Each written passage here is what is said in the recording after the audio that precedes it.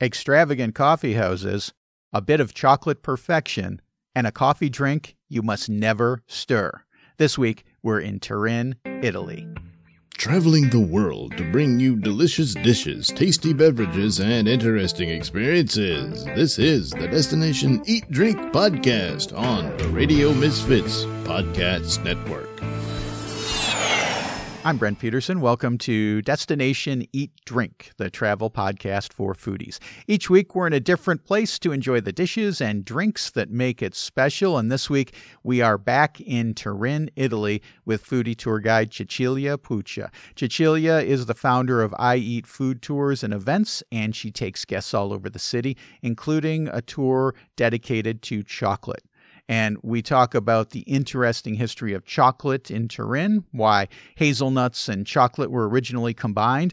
And we also talk about my all-time favorite coffee drink that features chocolate prominently. We also talk about the aperitivo, which originated in Turin. I mean, coffee, chocolate, cocktails, what more do you need from a podcast? How about some wine? We add in a little wine as well. After all, this is the region that produces Barolo. So if that's something you like, share Destination Eat Drink on your social media or give a review wherever you get this podcast. Okay, let's jump into it. Chocolate, coffee, wine. I'm starving. I'm thirsty. Let's eat. Destination Eat Drink. Cecilia, welcome back to Destination Eat Drink. We were talking last week about some of the food in one of my favorite foodie cities, Turin, Italy.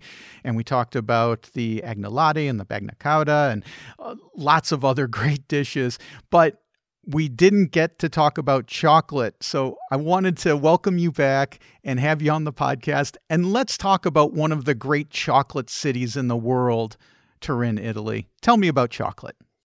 Absolutely, Grant. It's a great pleasure to be here again and to talk about chocolate right now. My favorite, everyone's favorite, actually. It's a great subject.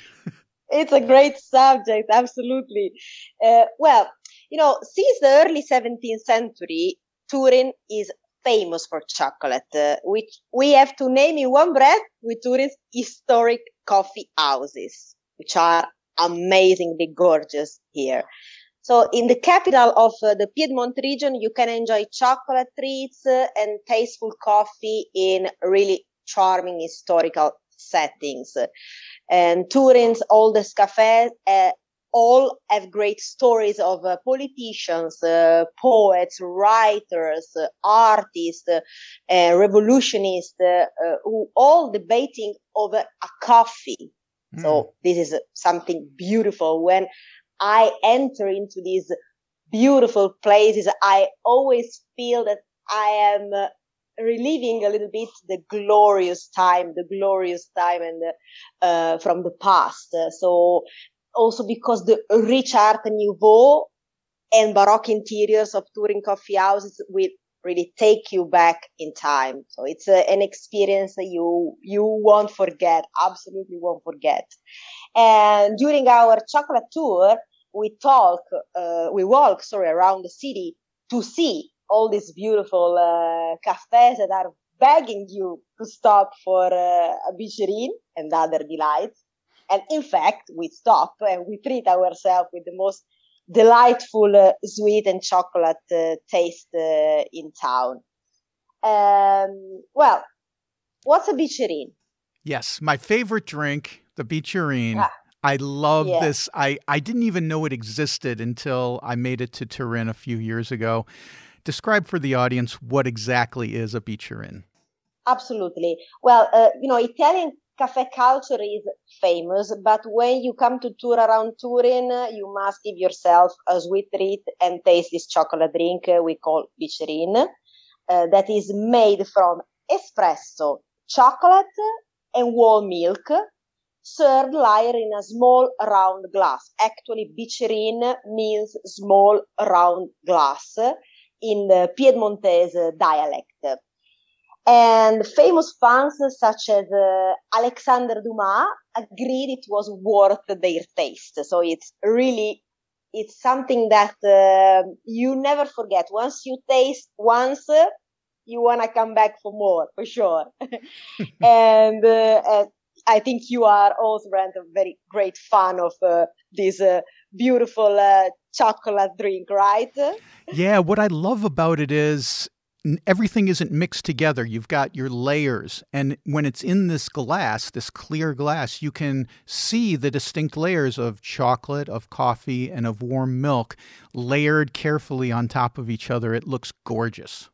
It looks gorgeous, yes. Also visually, it's beautiful to see it. And you can recognize a well-made bicerin from the layers. So if they are perfect, if the bicerin is perfectly layered, it means that it's well made.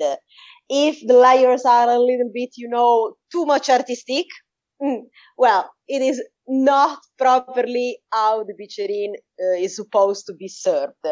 So has to be perfectly layered, and of course, the chocolate has to be one of its kind, a Gianduja chocolate, and the espresso have to be sweetie. Coffee is again another magical topic because with a bicerin, the best coffee has to taste chocolate, so has to have some chocolate notes. And the milk the foam has to be very creamy. That is the most perfect bicerin. And that's why many of us are all in love with it. It's beautiful to enjoy it as breakfast, but if you want to have a nice, delicious, beautiful power up in the morning, but it's also fantastic and beautiful if you have it for what we call it merenda, which is the sweet afternoon snack, typical from Piedmont. So you join it around 4 o'clock, something like that, and you order a bicerin along with some nice cookies, especially some cookies with hazelnuts, because we are famous in Piedmont for such delicious sweet hazelnuts, and we are famous for many different type of sweet treats like baci di dama, the lady's kiss, which are beautiful cookies, biscuits made of hazelnuts and butter, and in between, you have a beautiful chocolate, Gianduja chocolate. It's a sort of, it's like it's like a kind of sweet sandwich, mini sandwich. And in between, you have this delicious chocolate, and the biscuit, it melts in your mouth because the hazelnuts and the butter together create this fantastic texture, and along with bicerin and all these other chocolate treats, you really won't stop to eat. I remember the Kiss of the Lady. My friends Steffi and Luigi had a restaurant in the U.S., and 30 years ago, they were telling us about, they would serve the Kiss of the Lady on the menu, and I had no idea what it was. But I just knew that I loved it. And then I got to Turin and I said, oh, I'm home. This takes me back to when their restaurant was open back in Rhode Island. I did want to ask you one thing about the bicerin. Yes. So you've got these 3 layers, and yes, is there a specific way that you should be drinking it? Because I think American culture, your first reaction would be to put a spoon in there and mix it all together. I don't think you want to do that. I like getting a little sip, and then each sip has a little different taste because you get a different ratio of chocolate, coffee, and milk until you get to the very bottom, and you've got just a little bit of chocolate you get out with the spoon. So talk a little bit about that if you could. Absolutely right. That is the proper way to enjoy the bicerin to the fullest, because if you stir it, the 3 ingredients are mixed up together and it's like they lose their power. If you just sip, indeed, you can indeed taste the three layers separately, and the goodness come at the end.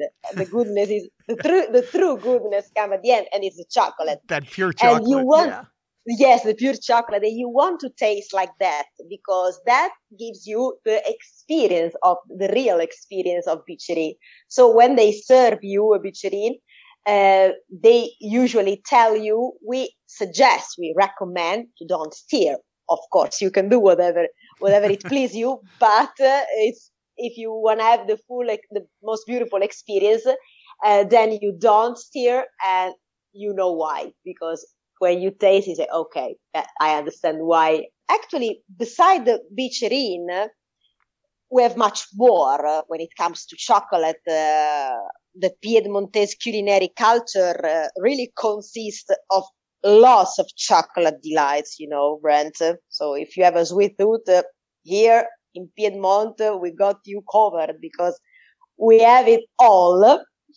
And particularly in combination with the hazelnuts, yes, there is something which is called gianduia and gianduiotto. Yes, tell about those, because I love going shopping for these in candy shops in Turin and bringing them home to the U.S. to share with friends, and and to keep a stash for myself in the pantry too. Absolutely so. Yeah. Well, our typical chocolate treats from Torino are called gianduiotti, and they were created in Turin by Paul Caffarel and Michele Prochet by successfully grinding hazelnuts to a paste and making them into individually wrapped chocolates, which were distributed in the first time during the Turin Carnival back in 1865. So we have a huge open-air marketplace here in Turin. It's called Porta Palazzo, and it's the largest open-air marketplace in Europe. It's really a huge, something like 1,000 vendors every day from Monday to Saturday. It's the open-air kitchen of Turin. This is how locals call it. Well, the first time that the gianduiotti appeared, let's say, was a sort of product launching, was during the Turin Carnival, where these lovely ladies, the most beautiful ladies, which were vendors at the market, were just the ones who gave away these new treats for the very first time. So it was really a sort of, in modern terms, a sort of product launch. And the very first time, this chocolate was called givu. Givu in the dialect, local dialect, means a small bite, just a small bite. But, again, in a marketing way, his name didn't work out so well. It was a little bit too strong for such a beautiful, tasty and intense cocoa and hazelnut mixture. So then the name was changed in gianduiotto from gianduia. Gianduia actually is a character from the Commedia dell'arte. So they just took the name from this character, from the Commedia dell'arte, and the shape of these small chocolate delights should resemble the character's hat. Triangular shaped. Exactly. Yes. It's a sort of, let's say, upside down boat. That is what the gianduiotto should represent. And it resembled the hat of this character. So the name changed in gianduiotto, from the union between the finest chocolate and the best Piedmont hazelnut came a velvety and absolutely unique pleasure. So opening the wrapper, golden wrapper, because They usually came, especially in the past, in a golden paper. The first thing that captures you is the intense scent of cocoa and hazelnut. And then the smooth, soft, silky taste is really a prelude to the pleasure on your palate, where the chocolate melts deliciously. I go really crazy. I'm crazy for gianduiotti, and really, I I can can have tell. them really, oh my gosh, every day.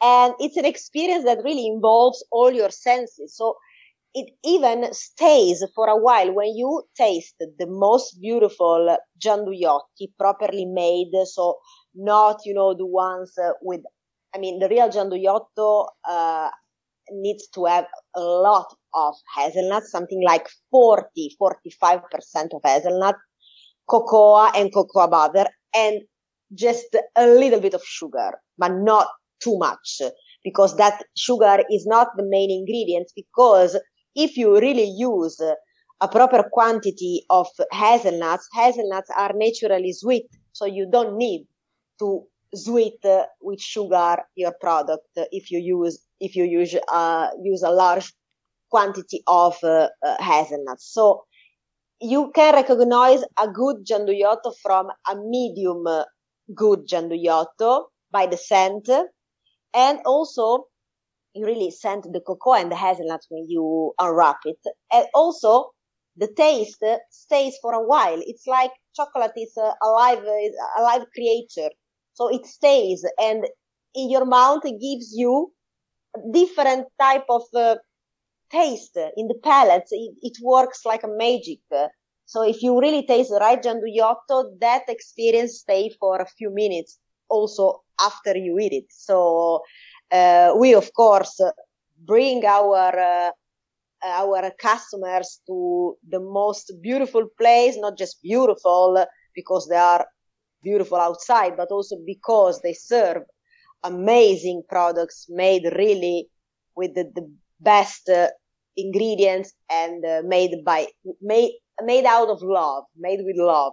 So small producers, small local artisans that are keep on going with the traditions from father to son, and generations of chocolatier, people very passionate about the concept from beans to bars. So products and materials carefully selected for the best chocolate experience, because really with chocolate you have an experience that involves all your senses. So you can talk about chocolate in every artistic way. It was a sort of a muse for writers and poets. Not so long ago, I read an article that was highlighting the power of chocolate, also saying that the chocolate back in 1800s was in Turin and then in Italy was for poets and artists, because it had some sort of meditative properties. Coffee was more for journalists. So coffee was more, we have to go and run and run and run. Get you wired. But chocolate Yes. is more sensual. You can sit there Exactly. and enjoy and let it melt on your tongue. I had heard a story that I want to ask you about real quick, Cecilia, about the chocolate and the hazelnut. We talked last week about certain dishes being born of necessity, being born of poverty. And the story I heard was that during a time when cacao was difficult to obtain in Turin, that this is the reason why they added hazelnuts, Yes. which are plentiful in Piedmont. There's lots of them. But if this is indeed true, and I think it might be, then this is just another brick in the wall of how genius the Italians are, because chocolate by itself is wonderful. Hazelnuts by themselves are wonderful. You put them together and you have some kind of spectacular combination that can't be reproduced anywhere else. Absolutely so. Yes, indeed. The one who did this tryout back in 1865 was Michele Prochet, together with Caffarel. So they tried, it was a shortage of cocoa beans, so it was not easy to have cocoa beans back in that time. But we had a lot in Piedmont, we had a lot of hazelnuts that in the time were not expensive at all. Well, now they're kind of expensive now, but back in the time, no, they weren't. So and people wanted to have this chocolate, the aristocracy, everybody were in the time used to have this amazing treat. So these two ingenious chocolatiers tried to ground the hazelnuts, which are naturally sweet, and when you ground them, they create a paste like the paste that you create when you ground the cocoa beans. So with definitely little quantity of cocoa beans and a huge amount of hazelnuts, they created what we call it gianduia and gianduiotto. And it was indeed the launch in 1865 was a sort of a tryout. And of course, the feedback from the audience was a huge success because everybody fell in love with it. And this is what makes our chocolate very special, because if we should just say it in a very few words, what makes your chocolate very special? Well, the hazelnuts, the combination of hazelnuts and cocoa. But these hazelnuts, which are so very special, and they got such a special organoleptic properties, make this treat something that you really don't forget. We have clients that sometimes, when we are still in contact with many of our clients, and with lots of them we are really now friends with, they say that, oh my gosh, I still remember the gianduiotto, one of the most delicious treats that has nothing to do with Nutella, which is still a huge product. Also from Piedmont. That was also from Piedmont, from Alba. Ferrero invented back in the around 50s, invented this amazing chocolate spread that became huge. The product in the very beginning was super genuine and authentic, but they should never expect to have such a great and then global success. So of course the production of Ferrero is such a massive production that it can't be possible to use our local hazelnuts from Alba, because there are not enough hazelnuts, of course. So of course in that case now Nutella is basically made with hazelnuts from Turkey, which have another type of taste than our own ones, of course. And it is still good. I mean, if you taste Nutella, it still tastes good. For what I know from our clients, which come from all over the world, in some countries is more sweet than in other countries. So when people taste our Nutella here in Italy or in Piedmont, but I can say in Italy, and they come, for example, from Japan or China or United States, they taste a different Nutella. They say so to us. So it's like they kind of customize the product accordingly to the palate of each place in the world. So maybe giving more sugar or less sugar, but usually more sugar is what our clients told us.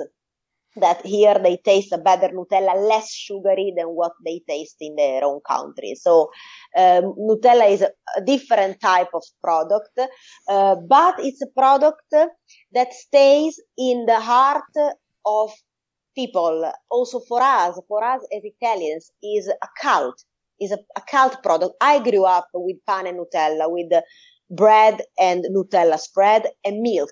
So we, the generation, the youngest and the oldest from 50s until now, have grown up with Nutella because the marketing campaign has always been so ingenious, and the way Ferrero can communicate the product is ingenious, involves the family and authenticity. So there is a beautiful marketing and way of communicating the products. And the product itself is absolutely not bad. It's just that now we are in a time where we look at so many things. So if indeed the chocolate come from bean to bars, where did you get the cocoa beans from small farms or where? And we are more paying attention to some details which are not details, but are becoming more and more important. And so there are so many artisan and small producer who make Nutella following the slow food principles, let's say. I wanted to shift gears a little bit and talk to you, Cecilia, about aperitivo, because aperitivo originated in Turin. You can go in Italy now, any part of Italy, and folks serve aperitivo. But Turin's the birthplace, and Turin is the best place, in my opinion, to get aperitivo. Talk a little bit about where aperitivo came from and how we can experience it when we visit Turin.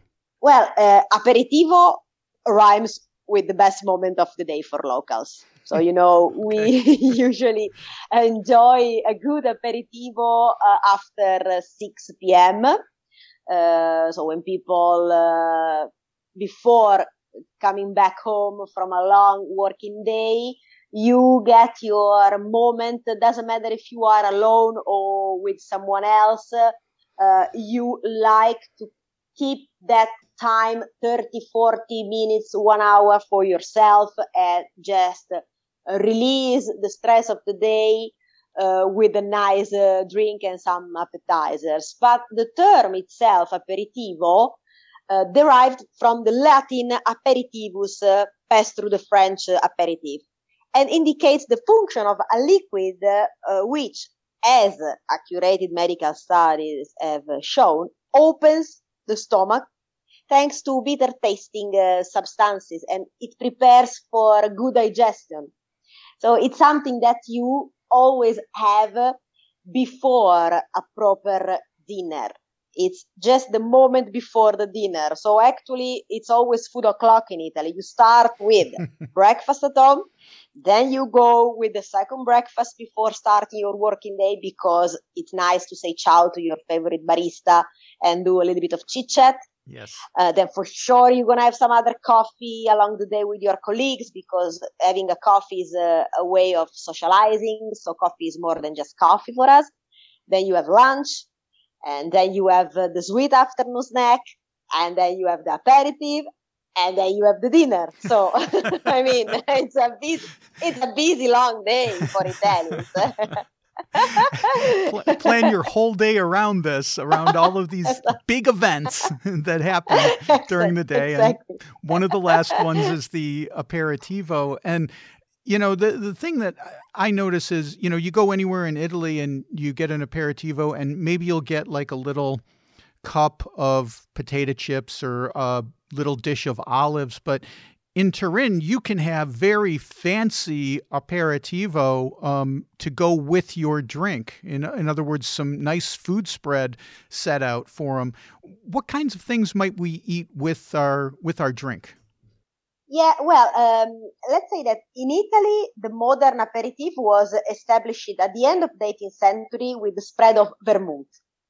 So, vermouth was born in 1786 in Turin, when the herbalist Antonio Benedetto Carpano, in his nice workshop in the very center of the city, combined wine with an infusion of herbs and roots. Well, that was a huge success because he just sent his laboratory, his workshop was right in front to the Turin Palace. So he just sent some bottles to taste to the king. Well, it was a huge success due to the favor of King Vittorio Amedeo III.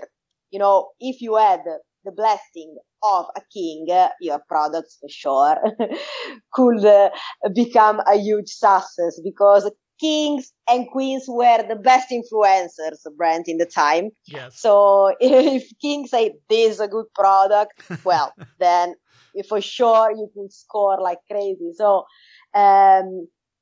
the vermouth is the most representative drink in Turin, and it's a very special and complex drink because of this very special combination of herbs and roots, very kind of magical recipes. You know, there are some very, very sort of esoterical rules behind the recipe of a vermouth. So this fortified wine can really give you an amazing experience if you are a person who like to taste many ingredients. And with a good vermouth, you can really taste all the spiciness, the sweetness. It's a very complex and you have to be open for a vermouth experience, but it's something that it's very representative of Turin, and it's something that we love to share, especially when we run our Turin wine and dine experience.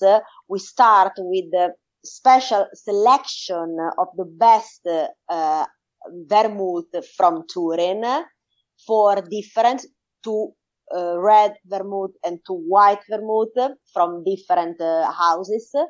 And along with the vermouth, we in Turin, especially in Turin, we love to not just serving patatine, chips and olives, but so many different type of mini dishes. So if you have if you are really joining a very beautiful, high quality aperitif, then you have some canapé and some delicious mini cold and warm dishes. So it becomes almost itself like a dinner. You almost don't need to have a dinner later, even if we do that, if we have it, but I've done this in Turin. I've had an aperitivo, had the food with the aperitivo, and I was like, I don't think I can have dinner after this. This is going to be it, you know? No, I absolutely, I agree. I mean, it's kind of huge, and there are some places where they make everything by themselves. So you have this salted croissant filled with cream cheeses or salm.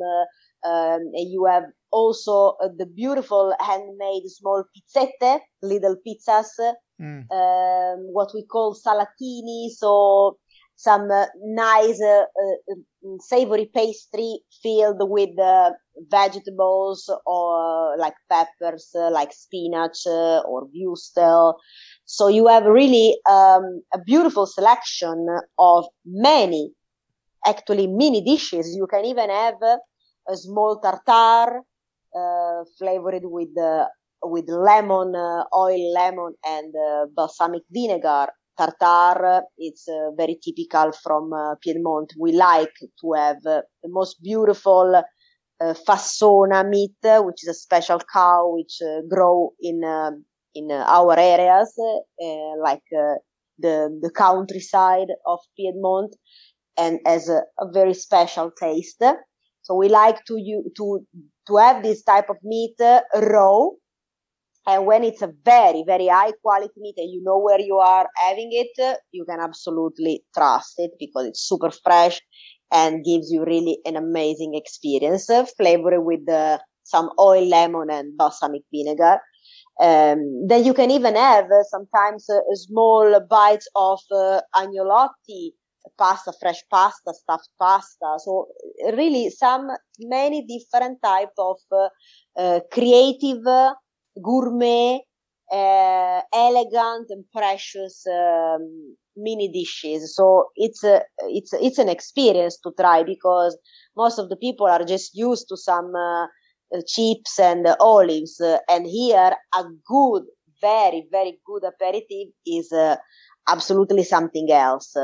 Of course, you can have with the vermouth, but you can also have with a beautiful cocktail.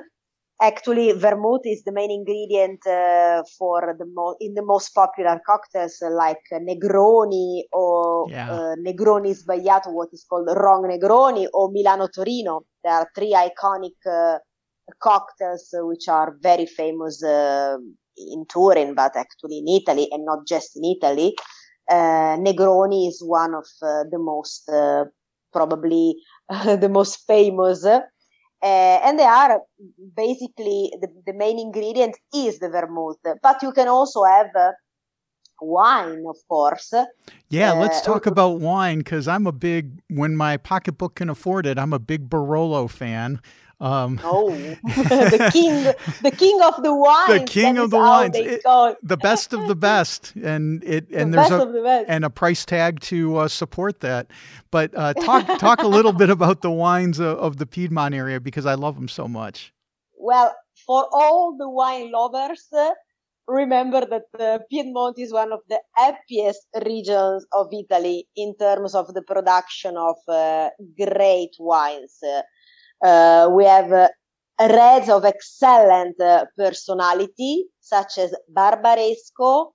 Have you ever tasted Yes, Barbaresco? Love Barbaresco too. What do you think about it? It's another great one. Really good. Yeah.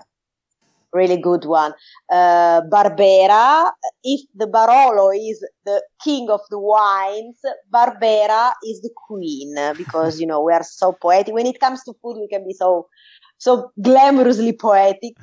And Barbera actually is a wine that matched with everything. It's good to have it for an aperitif, but it's also good if you want to have for lunch.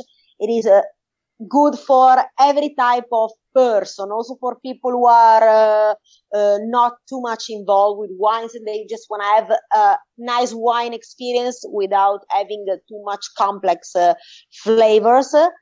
Can be, of course, a beautiful wine to taste. And it goes well with a little bit of everything. The Barolo, of course, has even more personality somehow. And the Dolcetto and Nebbiolos are other great reds to try. And of course, we don't forget the whites with the most bright characteristics, such as Cortese. We have the beautiful Erbaluce, not to mention the sweet Moscato. I'm sure you love Moscato, Brent. Yes. It's delicious. I am not a wine... I can't have alcohol, but sweet Moscato or a little bit of Barbera, I can have it. And when there are some special occasion, I like to join it. And we have the very special vermouth, as mentioned before, especially if you want to have a particular experience of tasting. We have also the Martini Museum that gives you an experience which is also one of its kind, and explain a little bit the history of vermouth since the very beginning, and of course the sparkling wine. So actually we have a wine for every occasion, for every person, personality and palate. You just name it and we serve it the best wine. So you just say the characteristic and that you like the most, and for sure there's the most perfect wine that comes from the most perfect year, and together with the best food gives you an harmonic experience, total experience. So we are really looking forward to having the whole world joining, coming to Italy, to Turin and in Piedmont, because this is still a sort of hidden gem of Italy. And we believe that it absolutely deserves more attention, and we are very happy that slowly by slowly people are starting to getting curious about this land, and once they come here they say, wow, how is it possible that I haven't heard about it?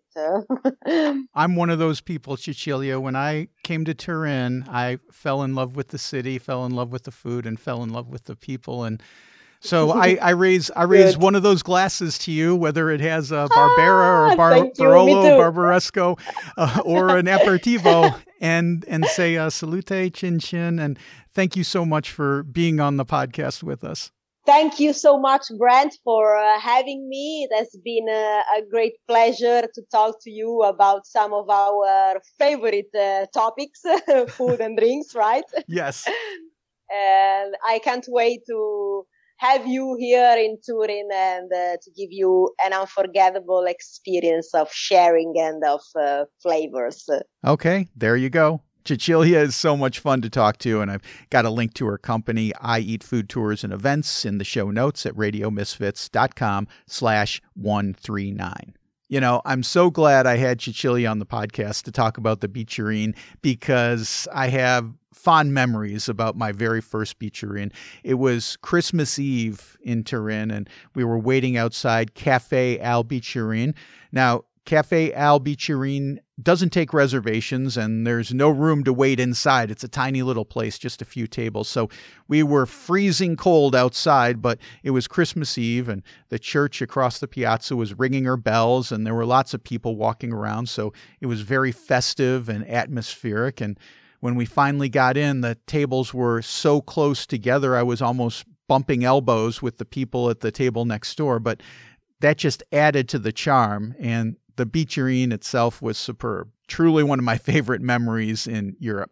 Well, that'll do it for this week. Next week, we're talking about frozen treats. After all, we're into the dog days of summer, so who couldn't use a nice gelato? Until then, I've got a new blog entry. It's about the unique street crossing signals in Wellington, New Zealand. You can get that at destinationeatdrink.com/blog. Destination Eat Drink is distributed by the Radio Misfits Podcast Network and the man who never stirs his Beacherine, Ed Silla. Thanks, Ed. I'm Brent Peterson. I'll see you down the road. Join us next week for another culinary adventure on Destination Eat Drink, a presentation of the Radio Misfits Podcast Network.